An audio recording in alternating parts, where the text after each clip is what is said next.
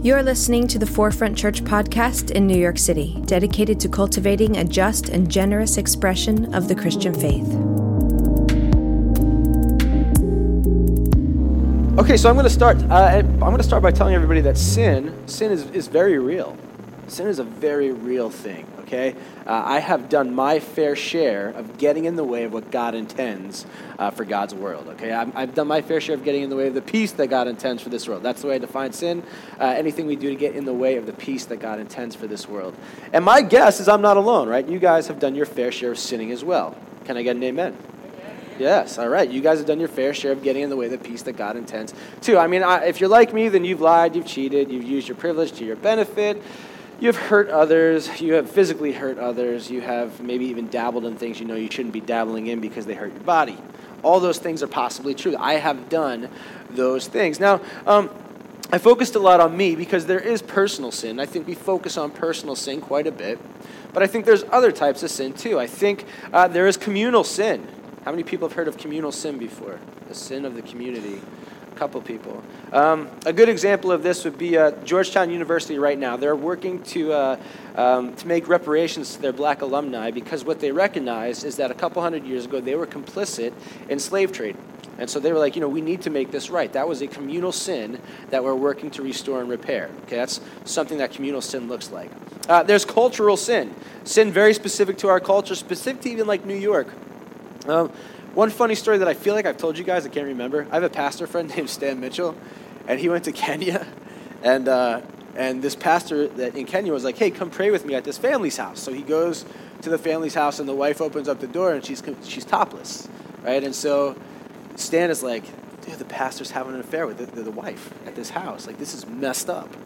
And the woman who answers the door who's topless goes, oh, the pastor's here. Somebody run and grab my covering for me. Run and grab my covering. And so they ran and they grabbed the covering, and she puts it on her head. She's like, I'm ready to pray. And it shows you, in some cultures, they think sin is not covering your head when you pray. So, I mean, I'm glad you got that. Yeah. So there you go. That's a cultural experience. That's a cultural sin, right? Not covering your head when you were to pray. But I think what we do, and I think what American Christianity with a giant C has taught us to do over the past 100 years or so is focus solely on our personal sin, which, by the way, like I said, we all have our personal sin. We all have our issues. We all have the ways we're broken. It's taught us that if we focus on our personal sin, the personal sin is the thing that's going to stop us from being killed. At least that's the way that I say it. If you have personal sin, there's a chance you are going to die, be sent into torment, and your personal sin, if you get it under control and if you believe the right things, will stop you from being killed. Now, I would say I'm being a little bit, I don't know. What's the word? Yeah, thank you. I'm being that. But regardless, I would say in our narrative says that sin equals death. Sin equals separation from God, and if it stays that way, we're going to go to hell. Right? I think that would be a pretty popularized thing to say in American Christianity. And you know what? If you would have asked me about 3 or 4 years ago what I believe, I would have told you I believe exactly that. But like everything else with this Forefront Is series, I've been on a bit of a journey over the past years, okay? The past 4, 5, 6 years. And so just like we talked about how we're an interdenominational church that wants to be just and generous, and sometimes that means we're progressive. And just like I talked about Scripture, and I said how in order for me to see Scripture as the true inspired Word of God, there are some things I had to throw away. There's a journey that I've been on with sin. And with sin, I believe in it deeply. And I believe our church, if we're going to become a spiritually mature church, needs to start walking away from some of the sin that we see going on in our community. That being said, I think I look at it differently than the American church looks at it for the most part. And I think it's a good thing. I think it's good news. I think it holds us accountable. So I'm going to get to that. One thing that I did not do last week, who was here last week? Okay, last week I started on this whole Scripture thing, and I failed to mention to you guys that this has been like 7, 8, 9 years of study and praying and reading and all the rest and talking to other people. I just sort of gave 28 minutes of what I thought, and you're all like, what? I've never heard that before. Same thing with this, 7, 8 years of reading and listening and talking and praying and thinking through this. And so what I give you today in 28 minutes is going to be the beginning, okay? It's not the end of the journey. You're allowed to be like, no, I don't agree. And you're allowed to be like, let's talk more about this. So I want to encourage you to do that, just like we always say, unity and not uniformity, just like we always say, better questions and right answers right now. Let this be the beginning of the journey. And finally, you have those little sheets of paper there, right? We've gotten some really great questions. We're going to answer your questions on October 9th. And so while I'm speaking, if there's something that comes to mind, anything that comes to mind, write it down on that piece of paper. We're going to collect them in those baskets sitting up there by the offering or by the communion. And on October 9th, we're going to answer as many of these questions as we can. So like I said, we've been getting some really, really good ones. I'm pretty happy with that. But what we need to do is we need to go back to the beginning of Scripture in order to see this sin journey that I've been on and to do what I hope gives our church some clarity on what sin looks like here. Okay? So everybody go back to Genesis chapter 2, and more specifically Genesis chapter 2:15. And when we say back to the beginning, the truth of the matter is that Genesis isn't actually the beginning. Genesis was probably written around the time that Israelites were in exile, so they were enslaved by the Babylonian Empire. And so what we have to do is we have to remember that it was written for a people who had been slaughtered, they'd been kidnapped, they'd been starved, they've been enslaved, they've been broken, they've been hurt, they've suffered a lot of pain, and they're writing the book of Genesis. And what they're trying to do is they're trying to say, hey, we have this amazing, infinite, and unimaginable God that can create the heavens and the earth, but we're also sitting here in this place, and it feels like death to us. How do we make sense of how we got to this place? How do we make sense into how we got to this present condition? We need to talk about this, to tell a story about this, to write a poem about this. That's what they did. They wrote a poem that they passed around to one another in exile, and it was called Genesis. Okay? And so I'm going to skip over creation. Creation's amazing, but I'm going to skip over it. And I'm going to run to Genesis 2:15 through 17. We're going to start with Adam and Eve, okay? The Lord took the man and put him in the Garden of Eden to work it and take care of it. The Lord God commanded the man, you are free to eat from any tree in the garden, but you must not eat from the tree of the knowledge of good and evil. For when you eat from it, you will certainly die. Now, last week, if you were here, I said sometimes it's not helpful to take the Bible literally, right? You will certainly die. This might be one of those experiences. This is also one of those experiences where I really wish like God could have shown us like emojis way earlier. Or something. Give us some context in which this word die is used. Is it like die with the very scary face? Is it die with the sort of just straight line? Think about that. What was God trying to say?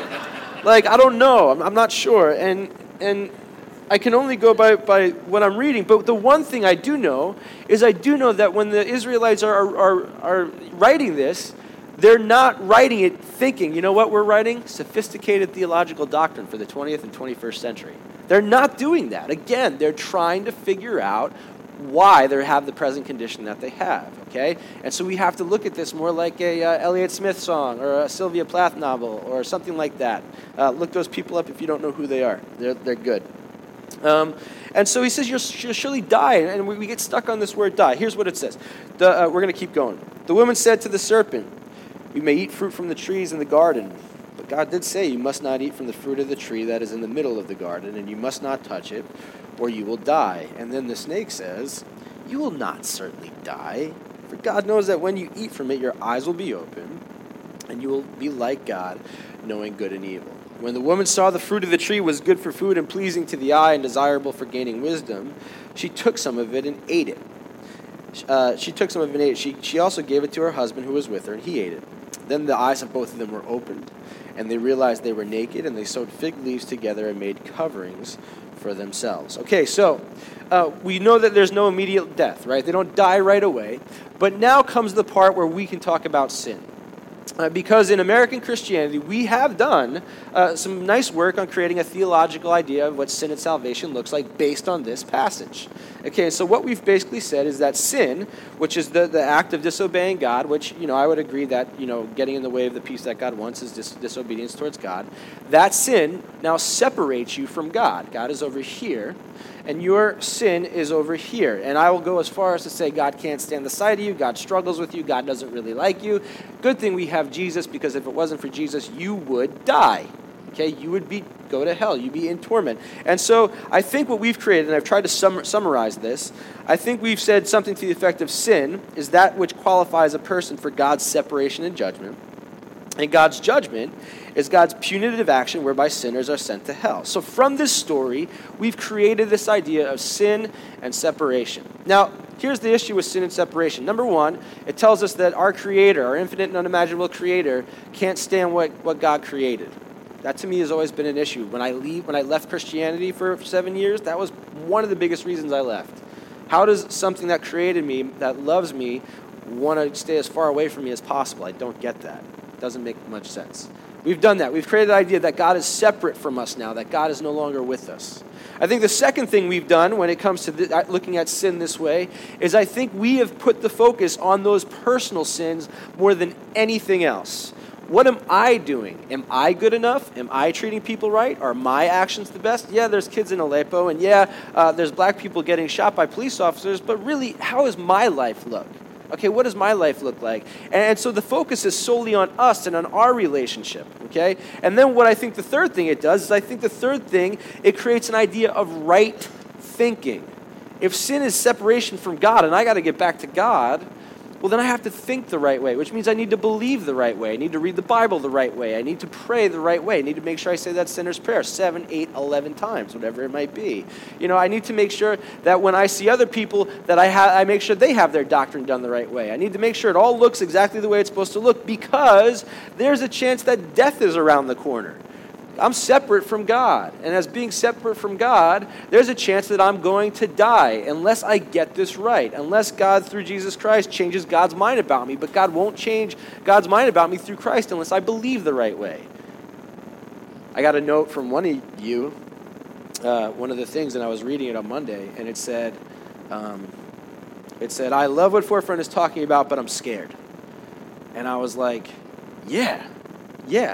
I was scared too when I first started talking about this because in this idea of theology, if you're a sinner and God's judgment is hell, well then us thinking or reading or doing the wrong thing sends us to an eternal torment. It sends us to death. Of course we'd be afraid about it. Of course that would freak us out. And yet, I think with this, we miss this giant, huge, big point. And I can't believe we missed this. I feel like I've missed it my entire life up until a little while ago. But it's Genesis 3, 8 to 11, okay? And this is what it said. This is after they've sinned. Then the man and his wife heard the sound of the Lord God as he was walking in the garden in the cool of the day, and they hid from the Lord God among the trees of the garden. But the Lord called the man, "Where are you?" And the man answered, "I heard you in the garden. I was afraid because I was naked, so I hid." And God says, "Who told you that you were naked? Have you eaten from the tree that I commanded you not to eat from?" What I think is interesting, the point that we forget, we sort of skip over this piece, right? Because after this comes all the other stuff, like you're going to have labor pains and you're going to toil in the dirt and the dust and you're going to, have to do the harvest this way or that way. Like we sort of skip this part. But the biggest thing in this poem, remember, these are people who are trying to figure out suffering. They're trying to figure out pain. They're trying to figure out why the present condition is the way it is. And when they're hiding, God's not separate. What's God doing? He's looking for them. God is looking for them. You've sinned. Where are you? I'm looking for you. My beloved, my creation, I'm looking for you. Where are you? Hey, my creation, come back to me. I'm not over here separate from you. I know you've sinned, but what's going on? And they're saying we're hiding because we're afraid. Well, why are you afraid? Because we're naked. Well, who told you were naked? Who told you that? I was sick. My daughter was 6. She came home from school one day, and she said, "Dad, my legs are so ugly." That's what she said. And I said, "What? What are you talking about?" She said, "Dad, they have little black hairs all over them. They're so ugly." And I said, "Sweetheart, who told you that? Who told you that your legs are ugly?" And she said, "Some kids, they said the black hair on my legs is ugly. I hate my legs. They're terrible." And I was like, my heart broke. Who told you that? Who told you were naked? That's how I hear God saying it. And with my daughter, I was heartbroken. I wasn't heartbroken because, someone said her legs are ugly, and that's tough, and she's half Indian, so the hair on her legs is a little dark. But, I was more upset because it was like a loss of innocence. It was a loss of something. There was a loss of her being secure about who she was, a loss of her being secure about her body. It was a loss of honesty. She finally understood that there are cruel people out there in the world who are going to say some really nasty things. And my guess is, knowing my daughter, is that she said something back to them. So now that she knows what it feels like to be vindictive and to hurt others, right? And you know what that feels like to me? That feels like death. That feels like a bunch of little deaths. You will die. You will lose your innocence. You will understand cruelty. You will feel broken. You will feel pain. You're going to feel separation. And they're all little deaths. And I think maybe this is what God is getting at. You certainly will die. Every time that parent has to go to jail during their child's formative years, there's a bit of a death. You certainly will die. Every time that there's adultery or someone gets caught cheating and there's tons of people who are hurt on either side, you certainly will die. Every time that you are broken and suffering, you certainly will die. There's 1,000 little deaths that come just from our brokenness. Maybe it's thinking that you're beautiful and that you have no body issues, and all of a sudden somebody tells you your legs are ugly for no good reason. There's a little death. And by the way, when they say we were naked and so we hid, I absolutely believe what's trying to happen here is everybody's trying to make sense of the fact that we all, throughout humanity, have incredible body issues. Every diet we've ever been on, every time we ever shut off the lights, every time we pull up the covers to our chin because we're embarrassed, they're little deaths. We're taught that our bodies aren't good. They're little deaths, and I think that's what that's getting at. God is saying, who told you? My heart breaks for you. I'm not separate from you. I'm not over here, and you're over here, and we have the cross in the middle that makes me feel better, right? Do you guys remember that little thing? I wish I could have drawn it out. I'm here with you, and I'm standing over here, and I'm saying to you, stop hiding. Stop hiding. You're still my beloved. Stop hiding. I still love you. Who told you this is going to happen? It's pain. And then what I hear God saying is I hear God going, how do I let them know that their sin does not separate me from them? How do I let them know that, yes, their sin's destructive, but how do I let them know that I'm still with them? They're still my beloved. I know I'm going to walk with them as Jesus incarnate. You want to talk about not separating yourself? Let me walk with you as Jesus incarnate, and I walk with you in the suffering. I walk with you in the pain. I walk with you in the cruelty. And how do I show them that I love them, that they're my beloved in such a way that I can actually, show them that I'll never leave them? I got it. I'm going to sacrifice for them. Not only am I not going to separate myself from them, I'm going to sacrifice for them. I'm going to die so they can see that the deaths that they faced are the same ones that I faced. And how can I show them that I'll never leave them again, that I'm not separate and I'm not going anywhere, that I want nothing more with them to partner with me in the beauty that I want for this place? I got it. I'm going to be resurrected. And in my resurrection, I will never leave again. It's a different way of looking at sin. It's a different way of looking at salvation. We've talked about sin as being that which qualifies God to separate himself from us. Judgment.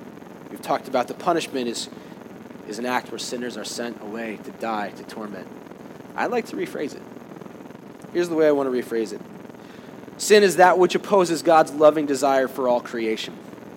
And God's judgment, that's God's restorative justice in action, which includes exposing and naming sin as sin, calling people to repentance and transformation, and setting things right. What do I mean by that? God's judgment is going, hey, you know what? You're not bringing the peace that I intended. Stop it. Because you're my beloved, because I love you so much, because I want to partner with you, your growth, your spiritual maturity matters. Now, get it right. Let's repent. Let's change our minds. And let's get moving so that we can bring peace to this place. That's what I hear God saying. You're my beloved. I'm not going to leave you, but I do want you to partner with me. Will you partner with me? And it's going to change the baseline on the way that we look at sin. So name your hot topic sins, your hot button sins, the ones we all grew up with. It's either this way or that way. Remember last week I said the Bible wasn't an ethical rule book, but I said the Bible can show us how to live ethically. Do you remember that? So Bible as an ethical rule book says, don't drink, you go to hell. Or don't drink, you're good. Do drink, you go to hell. I mean, I was brought up believing that. I went to a really conservative church. And so we have to sort of erase that black and white rule book thing. So now it goes, okay, well, what's bringing the peace that God intended? Is it possible that I could walk into a bar, have a beer with somebody, and bring the peace that God intended? Is that possible? Yes, I've seen it happen before. Is it also possible that someone drinks too much, makes a really stupid decision that hurts themselves and somebody else? Is that possible? Yes. So now it's not just this black and white baseline. Now we're saying everything we do, we have to ask ourselves, is this bringing the peace that God intended? Is that what it's doing? How about cursing? I had somebody who goes to our church, and I love them, God bless them. I've used this story like twice now. And they were like, I am an actor, and I have to curse in this play, and I have to say a really bad curse word. And I was like, okay. And they were like, but it's the really bad one, and I don't want God to get mad at me. And I was like, well, tell me more about the play. Is it a play filled with redemption? She goes, oh, absolutely. And I go, is it filled with, people who, are learning to love again? And is there grace in the play? And she goes, yes, it's an amazing play. And I'm like, is the play, does it show you, does it allow you to use your God-given gifts? And she goes, yeah. And I go, well, maybe God wants you to say that curse word because there's better things that are going to come from it. Maybe that's restoring what God intends. Now, on the other hand, we've been at this church. I have been at this church, and I've heard people out there greeting. And I'm just going to call him Jonathan, okay? I've heard Jonathan out there greeting, and I've heard Jonathan use a curse word while visitors are coming in, and I've seen visitors audibly go, like, this is church. That does not help, right? That does not bring the peace that God intends. And so what you have, or you have no longer, it's this way or it's this way. It's, what am I doing? What am I doing in my life that brings the peace that God intends to this world? How am I partnering with God? That's the kind of maturity we're looking for. That's what we're looking for when we talk about sin. Sin is disrupting what God intends, and restoration says, how do I partner with God to restore the disruption I've made? Now, I'm going to get a little deeper, all right? If we're looking at sin this way, we can no longer make it personal or just personal, okay? There's got to be other parts to it. There's got to be other ways. If we are in the 10% and we look at the 90% and say the 90% aren't working as hard as they should be, you know what? We're part of, cultural and communal sin, okay? We're not helping that situation. If we see someone like Terrence Crutcher who is shot and we do nothing about it, okay, and we sit there and we go, well, maybe all lives matter. I'm not sure. If we don't believe the people who are telling us there's a real issue here, well, then we're complicit in cultural and communal sin, okay? That's what's happening. If we talk about, a domestic assault and yet continue to practice like all the misogynistic jokes us guys as idiots practice with our friends, well, we're complicit in cultural and communal sin. Okay, so now it's not just about us, about what we think, what we believe, what we do. Now it's about the big picture. How are we restoring all of what God has? It's a shift. I'm going to give you a little illustration to help with the shift. It's a baseball illustration. I hope that's okay. There's this player. His name is Yasiel Puig, and he plays for the Los Angeles Dodgers, right? And it's widely known that his teammates don't like him. Okay, widely known. In fact, his teammates don't like him to the point where he got sent to the minor leagues to get him away from his teammates. That's pretty bad, right? Now, the thing with Yasiel Puig is he's a really good baseball player. He's, really good. And the reason his teammates don't like him are for this. They don't like him because he would come into the dugout and he would go, amazing game today. I hit 2 home runs and made a beautiful catch. And his teammates would go, but we lost. We lost the game. And he would go, doesn't matter. 2 home runs, beautiful catch. And his teammates were like, you've missed the point. That's what American Christianity has done. I read my Bible the right way. I pray the right way. I'm not doing this. I'm not doing that. I'm for this. I'm for that doctrine. And everybody's going, but look at the world around you. What are you doing to bring peace to it? I'm good. I'm not sinning. That's what we've done with the old style, the old way.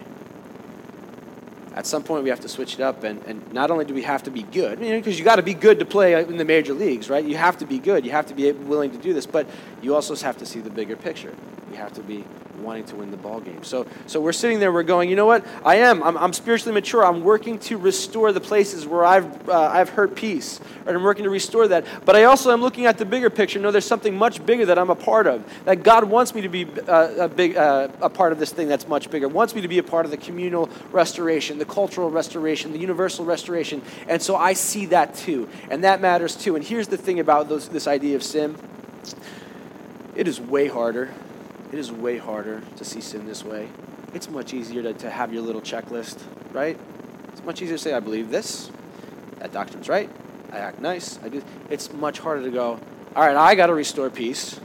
And now I have to help everybody else restore peace too. But I think it's incredible news. And here's why I think it's incredible news. I think it's incredible news because our God isn't sitting there going, you know what? I can't stand the sight of you. I can't stand the sight of you, and so I'm over here. I'm separate from you, and thank God there's Jesus, because Jesus changed my mind about you. Otherwise, I thought you sucked. No. What God is saying is you are broken, and you are imperfect, and you are a mess. And I'm bringing Jesus on the cross through salvation to show you that you have never been separate from me. You are my beloved, and as my beloved, I give you the big task, the beautiful task of not only maturing yourself, but bringing peace to the rest of this place, culturally, communally, universally. That's how much I love you. I want to give you all of that. That is good news. That's the good news of our church. That's why I say, let's live thankfully. Let's live thankfully that we're not sitting here saying, you know what, I don't care about those kids in Aleppo. I don't care about Black Lives Matter movement. I don't care about anything else that's happening in New York. I care about what's going on with you. Checklist, what have you been doing right? What have you been doing wrong? Have you prayed the right way? Have you done this? I could care less. Well, not true. I could sort of care less. It's not the only thing I care about. But now I'm going, church, as we mature, as we get better, God's still with us. God's present in us through Jesus Christ. Let's go bring that out to Atlantic Antic. Let's go bring it out to New York City. Let's go bring it out to America. Let's bring it beyond. That's what I want for this church. I want us to see this as good news. Amen.